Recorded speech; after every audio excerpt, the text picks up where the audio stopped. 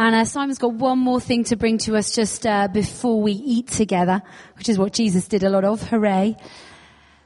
But at this moment, we're just going to stop. I wonder what one thing you're taking from today, from this morning. Your brain's probably frying itself, but what one thing are you holding to? What one thing did God strike you with? Maybe it was when Chris or Katie or Simon was speaking. For me, I'm feeling uncomfortable. I'm not sure Jesus is quite the center of my life yet. I'm not quite sure I'm responding to his challenge enough. I'm not even sure that I'm living like he is. In fact, I'm quite certain I'm not. And as I hear this stuff again, as I think of it through, I feel the challenge in my own life, let alone us as a whole church body. And so why don't we stand if you'd like to, but I'm not going to tell you what to do because Simon told us I wasn't allowed to. But you can stand, you can sit, and we're going to sing Jesus Be the Center. You see, these words are really powerful. Do you really mean that? Are you going to put Jesus at the center of your life? Are you going to do that every morning? Are you going to do that at every moment?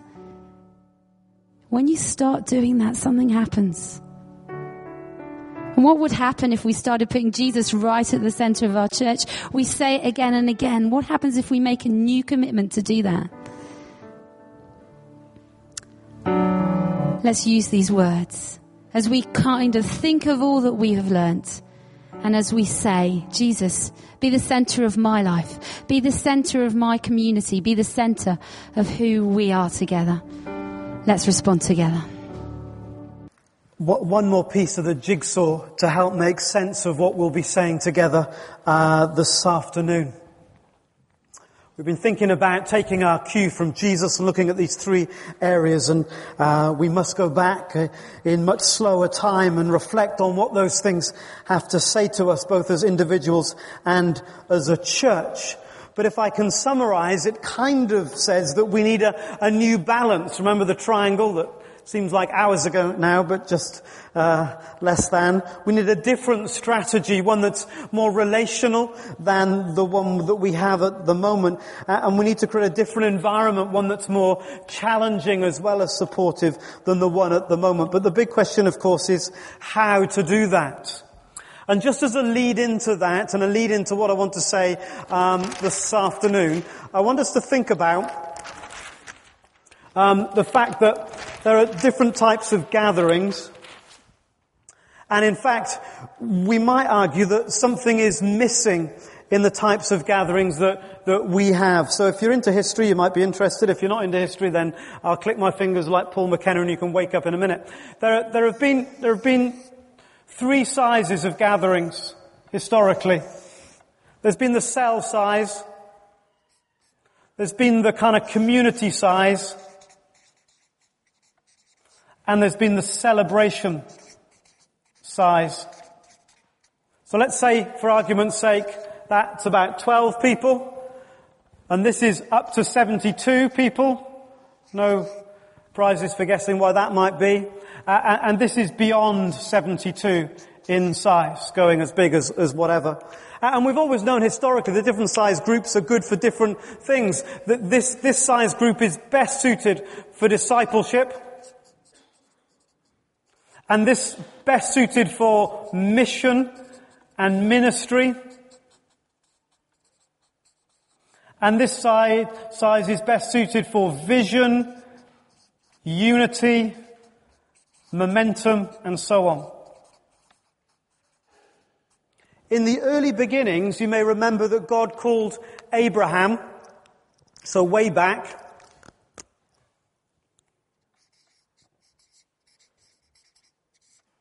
and God gave Abraham a promise that started with his family, his nuclear family, that was then to go out and affect the clan that would eventually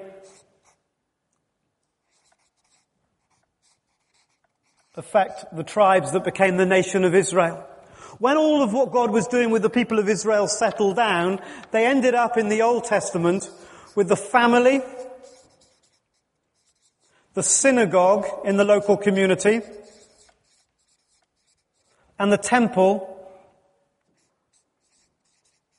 predominantly in Jerusalem.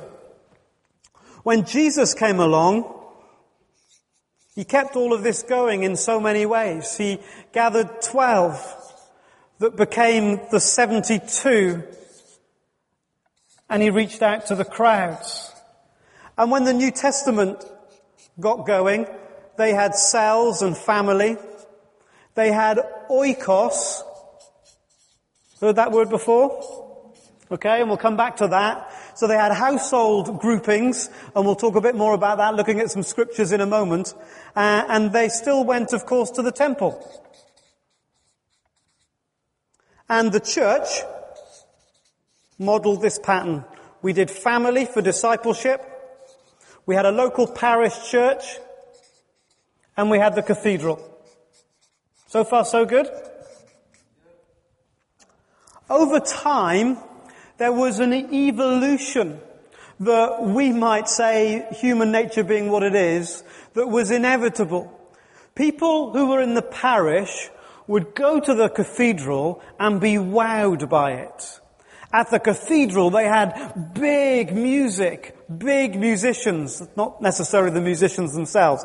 Big music, the leader at the front was a professional. They had processions and robes, and there were lots of people, and it was a great razzmatazz. So people in the parish went to the cathedral and said, why can't we do a bit more of that back in our parish? So over an extended period of time, the parish began to resemble more and more the cathedral. Now don't be too hard on those folks, because we've all done the same. We go off to Spring Harvest and go, they've got a big screen, we can have one of those.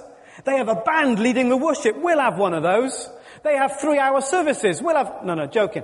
Okay, so you see, we mimic the big event and want to pull it back to our community level.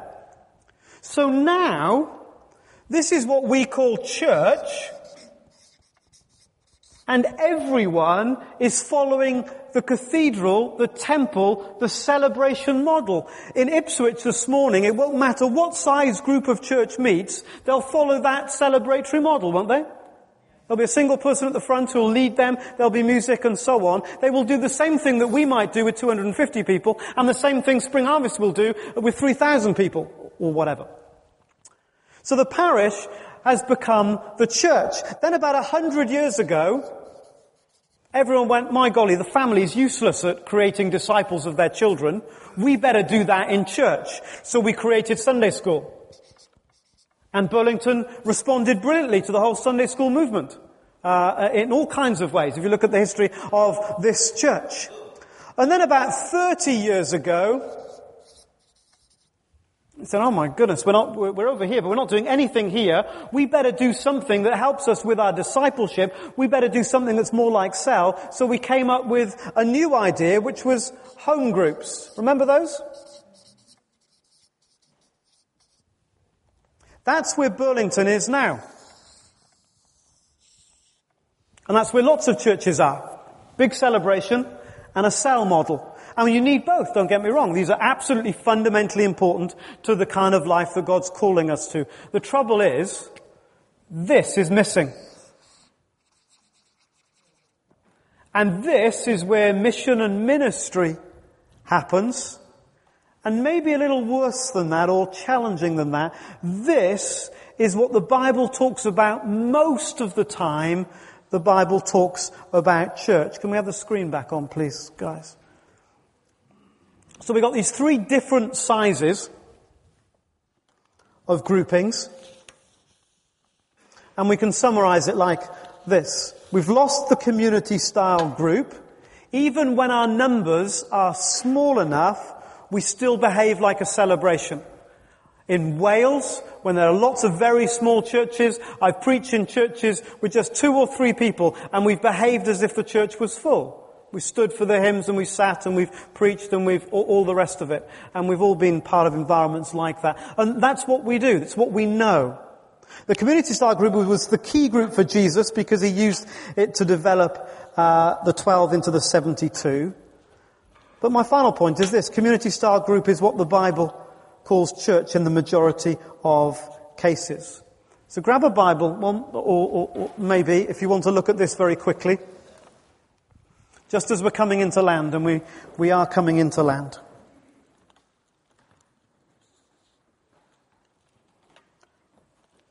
Go back with me in your minds to Luke chapter 10 and verse 5. Go to your what? To your oikos. To your oikos, your immediate social network, and seek out a person of peace. Build church within that existing set of relationships. Don't find a person of peace. Find someone who gives you a welcome. Take them out and bring them back to your community. No, you go to that community, that set of relationships, and you stay there. Not surprisingly, when Luke, who wrote the Gospel, then went on to write Acts, he used this strategy, or he illustrated the fact that this strategy, rather, was being used in the way he talked about the conversions that took place. So in chapter 16, for example, of Acts, we hear about Lydia, who was the person of peace, who expressed an interest, who offered a welcome, and her whole household came to faith, her oikos, a whole social network of relationships. Or in chapter 11, when Peter goes to preach to Cornelius, he gathers his oikos together and they hear Peter preach, and the whole oikos comes to faith. In the Gospels, when Legion was delivered of all those demons, he wanted to travel with Jesus. And Jesus says, no, go back to your household, to your oikos, go back to your sets of relationships and tell them everything God has done for you. So there was this incredible emphasis on penetrating existing social networks. And we see that the churches were built and run around these networks. Romans chapter 16, the end of the book of Romans, there's a summary about the life of the Roman church, and there are at least 5 distinct oikoses, 5 distinct community networks within the whole church. And you can read them there. The verse from Philippians talks about the whole Philippian church sending greetings, and especially Caesar's household, Caesar's oikos. In other words, in the wider group of the Philippian church, there were these networks, these oikoses, these community groupings at work. The verses from Ephesians and 1 Corinthians talk about how worship took place in churches. It wouldn't make sense for what's described in those worship scenarios to be for a cell, because they were too small. It doesn't make much sense for them to be a celebratory model either. The type of numbers of people coming together is much more likely to be that middle grouping.